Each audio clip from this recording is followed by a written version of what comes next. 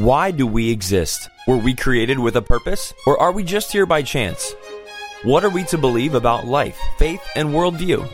Welcome to the Universe Next Door, focusing on answers to the questions we all consider. The Universe Next Door is supported by the C.S. Lewis Society, Trinity College of Florida, and supported by gifts from listeners just like you. Discover more resources and continue the conversation at apologetics.org. And now, your host, the research professor of Bible and theology at Trinity College of Florida, author and speaker, Dr. Tom Woodward. Welcome to the Universe Next Door. I'm excited today. Nick Shalna, how are you doing? I'm excited too. That's great. For the Universe Next Door. I am excited to be a part of the Universe Next Door. And yet, I'm next door, so how can I be? Well, we're both in it and learning about it and exploring its wonders and the details that give very clear testimony to the Creator behind the universe, above and beyond. But the same Creator has descended and become one of us, become human in the person of Christ, has taken on our waywardness and rebelliousness upon His own shoulders, paid for it, and in His act at the cross, laid down His life as a substitute for you and me, and that is great news for a lost world that can become found in the arms of Christ. So we're thankful that we can be presenting the case for Christianity, the case for the biblical worldview, as opposed to the array of competing worldviews out there, which include Hinduism, Eastern pantheistic monism. That's a mouthful. And such interesting worldviews as even the Mormon or Jehovah's Witness, that claim to be the one true way, claim to use the Bible, but they have their own special interpretations and additions. We're excited to be able to present the case for Christ and to be able to do that in not only with science, which is kind of our specialty, but with all kinds of reasons, all varieties of evidence that seem to be not only very strong, but mounting. They're pouring in, they're adding up. So the vault of evidence for the Christian faith is overflowing. I think we need 3,000 vaults. What do you say? Yeah, John thought so too. He said that at the end. Okay, you mean the Apostle John? The Apostle John. All right, yes. The whole world couldn't fit the notebooks. I love it. Bing, ding, ding, ding. 1,000 bonus points to Nick Shalna. So today we're going to be talking about some of the really, really exciting things that are coming out of the world of science. We're going to try to relate science to Scripture, science to Christ, because there's that nexus, there's that tight connection which the Scripture itself gives to that loving harmony between science and the person of Christ.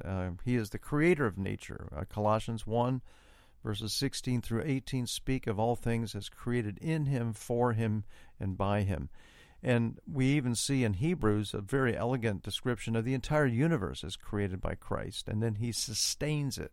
That also, of course, that idea is found as well in Colossians 1. But Hebrews 1 says the world, the universe, the cosmos that He made is held together and sustained, supported, kept in running order by the will and the brilliant control of Christ.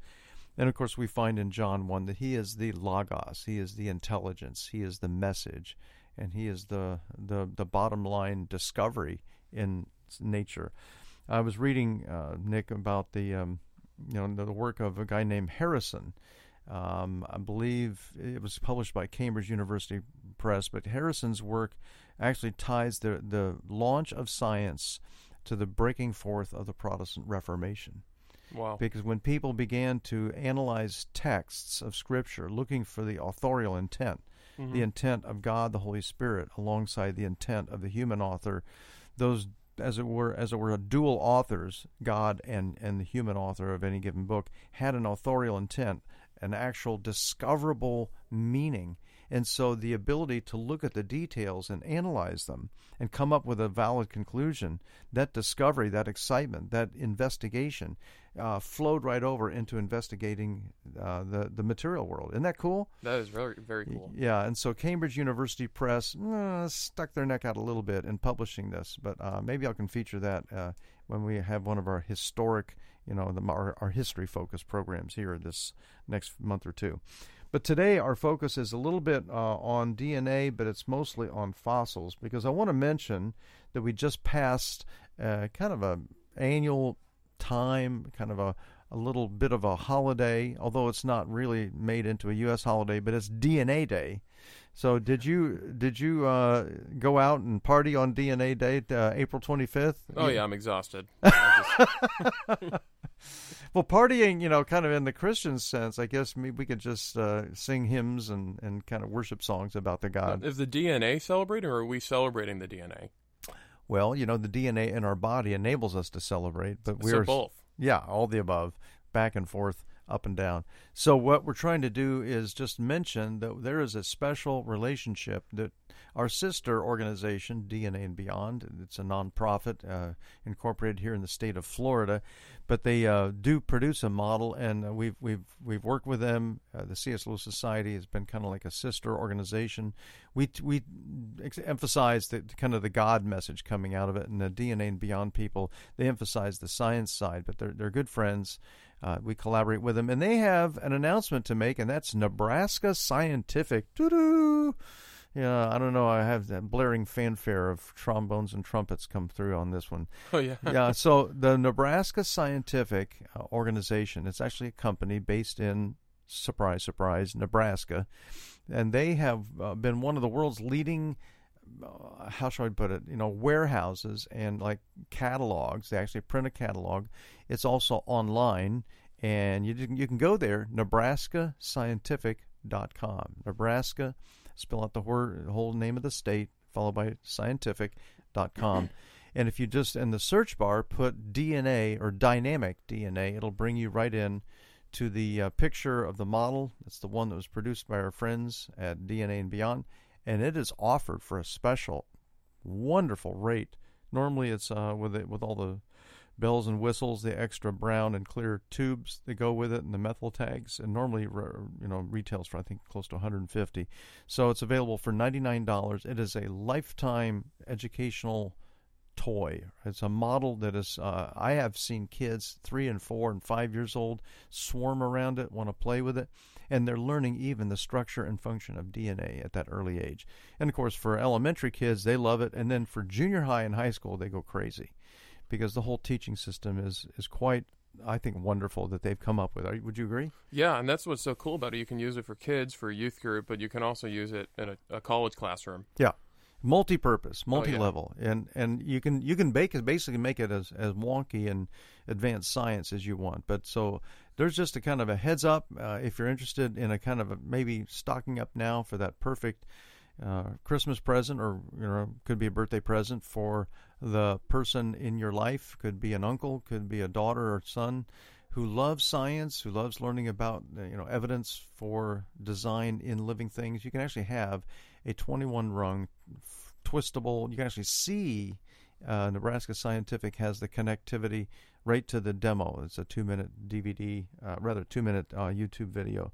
And so just a little kind of a heads up, it's not too late. We're going to extend the party time for 30 days. Okay. DNA Day was April 25th, so the offer of $99 is a special introductory offer, and I think it'll extend for at least 30 days through May 25th, maybe beyond. But that's at nebraskascientific.com. And, of course, don't forget to visit our own website, apologetics.org. That's apologetics.org. where we have a whole series of over 100 now powerful, hard-hitting videos, all geared to teaching and exciting, sharing exciting news in the area of apologetics from every conceivable angle, from every area of evidence. That's pretty amazing.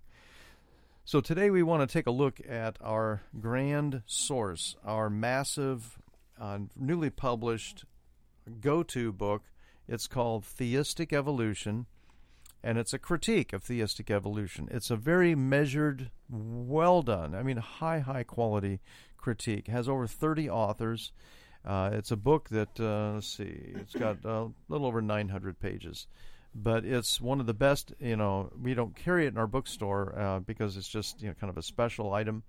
But you can get this on Amazon. Theistic Evolution, foreword by Steve Fuller. Isn't that a bit of a shock? Do you know who Steve Fuller is?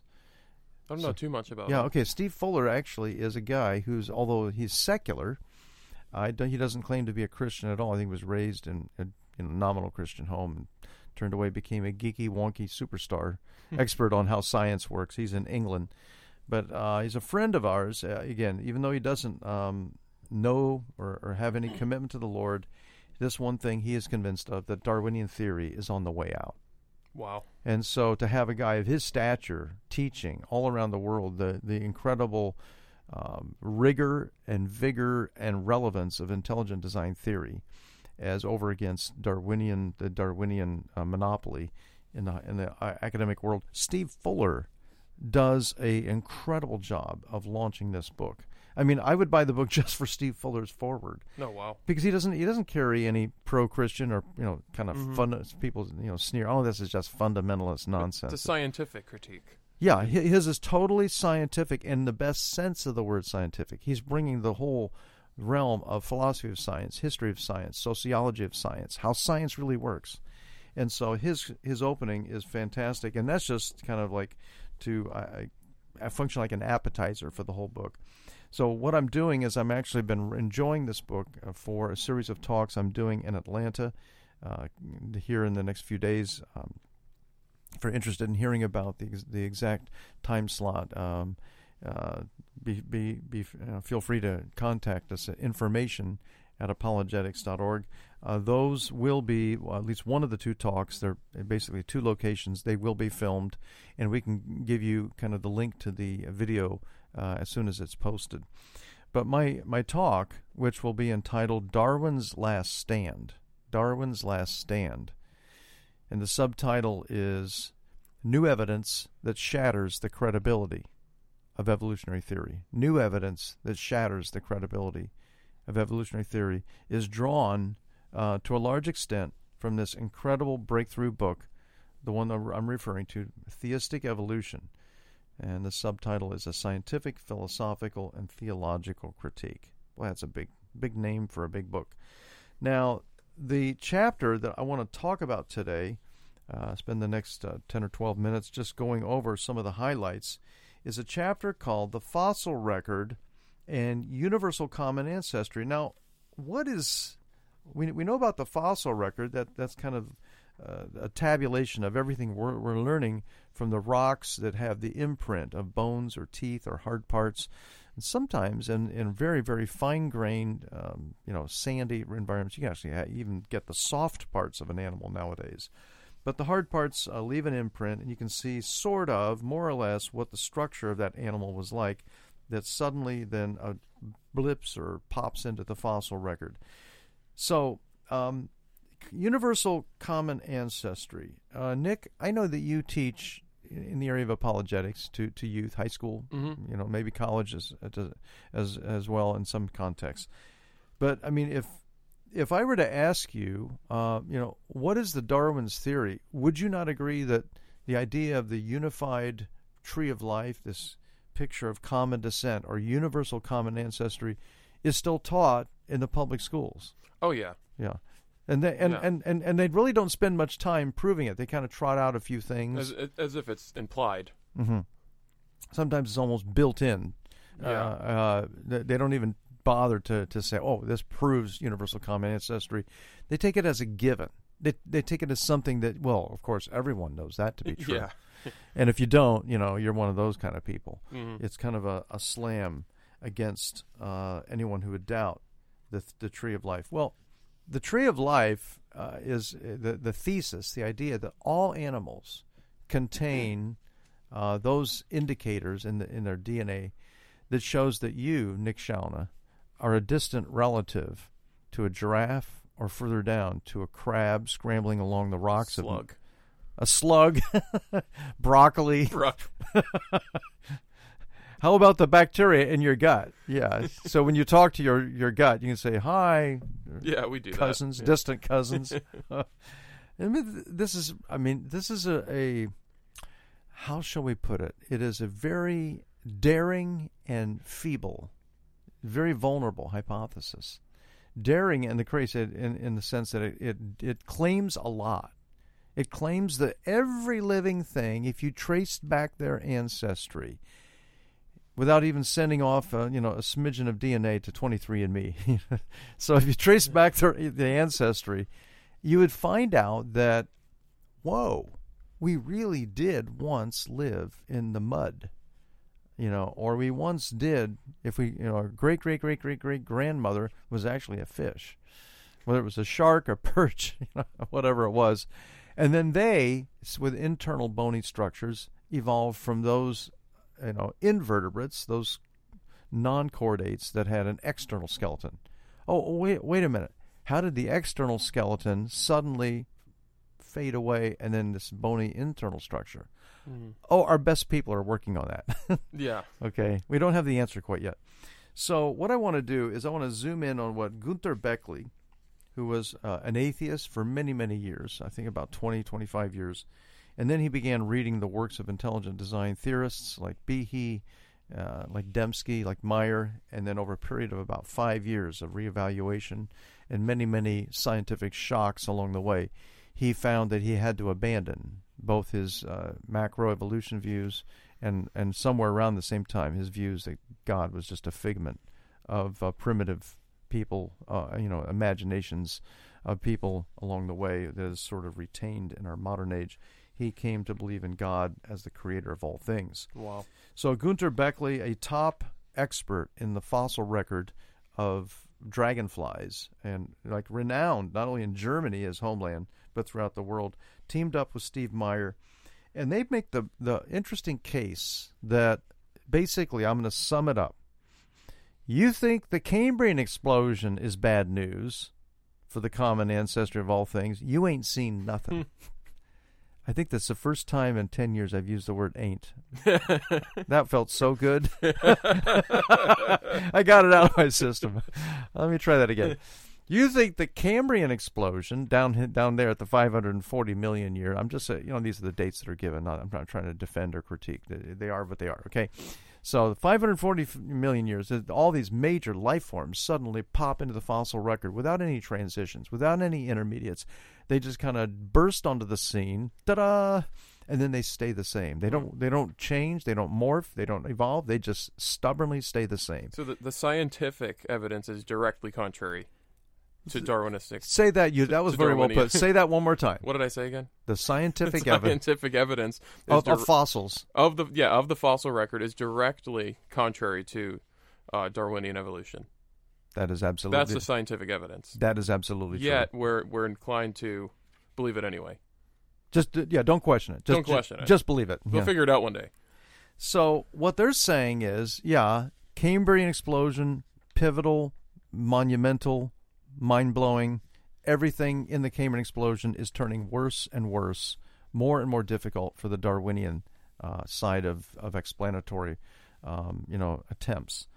Now they say, let's look at the other phases, the other kinds of transitions, the other explosions that happen after the Cambrian. So I'm just going to trot out in the remaining 6 minutes or so some of these amazing examples. So one of them is the Archean genetic expansion. Genetic expansion, those are weird creatures that suddenly come into existence that can resist awful alkaline or acidic environments. They can resist high temperatures. They can thrive with heavy salt concentrations. In other words, the rigorous, tough, almost impossibly difficult modes of life or environments in the world, they say, "Ooh, throw me in there." This is the ultimate Arnold Schwarzenegger. I just that yes, I can do anything. I've never attempted to mimic him before, and I probably never will again. Okay. If that's bad, the sudden appearance of Archean bacteria. How about the Avalon explosion? Avalon precedes the Cambrian. And that's where all these interesting, strange fossils that look like feathers, that look like mattresses, air mattresses, basically in the form of a feathery, elongated, and the fossils of them are really hard to figure out.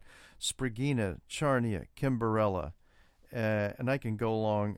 There's one that's called Tribrachidium. It's like a fossilized frisbee that just sat on the ocean floor, and it had something like a swastika on top, 3-armed swastika.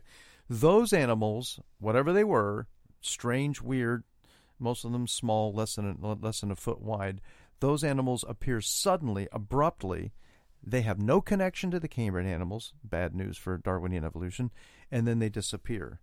And if that's bad, just get ready for the GOBE, G-O-B-E, stands for the Great Ordovician Biodiversification Event. I bet you didn't know that, Nick. I didn't. Okay.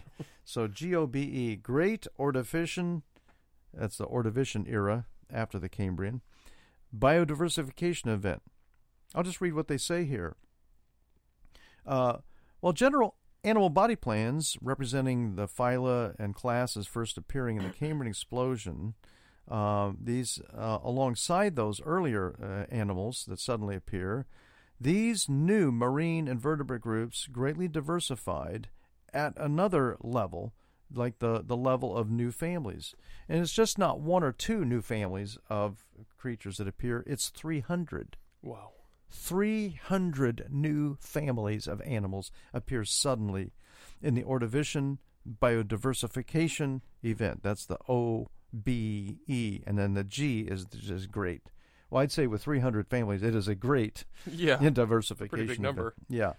So this is the words that they use. This great explosive diversification of marine life has been called life's second Big Bang.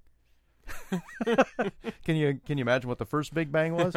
First one's not bad for believers either, because it means we had a beginning. Well, yeah. The biological Big Bang is the Cambrian explosion. Yeah. So this is the second one. Yeah. James O'Donoghue called it that, and he mentioned that the Ordovician explosion was every bit as momentous for animal evolution as the Cambrian one. Wow. Yeah, and of course, he's supposing evolution. We would say, hey, wait a minute, just what you just told us goes against evolution. Then comes the Devonian Nekton Revolution. Are you ready for the Nekton? I'm ready. Sounds like necktie. Necktie, but this is not a necktie, it's a nekton. Nekton. You've heard of plankton, and there's little animals that have no locomotion. Yeah. They have no. Whales eat them. Yeah, whales eat them. But the nekton, are like an ecosystem, and they have actual ability to swim. They're actively swimming small animals. And these animals occurred in which groups such as ammonoid cephalopods, that's a phrase I've never used in my life before, ammonoid cephalopods and jawed fish also make their first appearance. It says here in their description, within just 10 million years, such active swimmers increased from only 5% of all the animal life in the ocean to 75%. Wow. 5 to 75%. It's an explosion. We're just getting warmed up.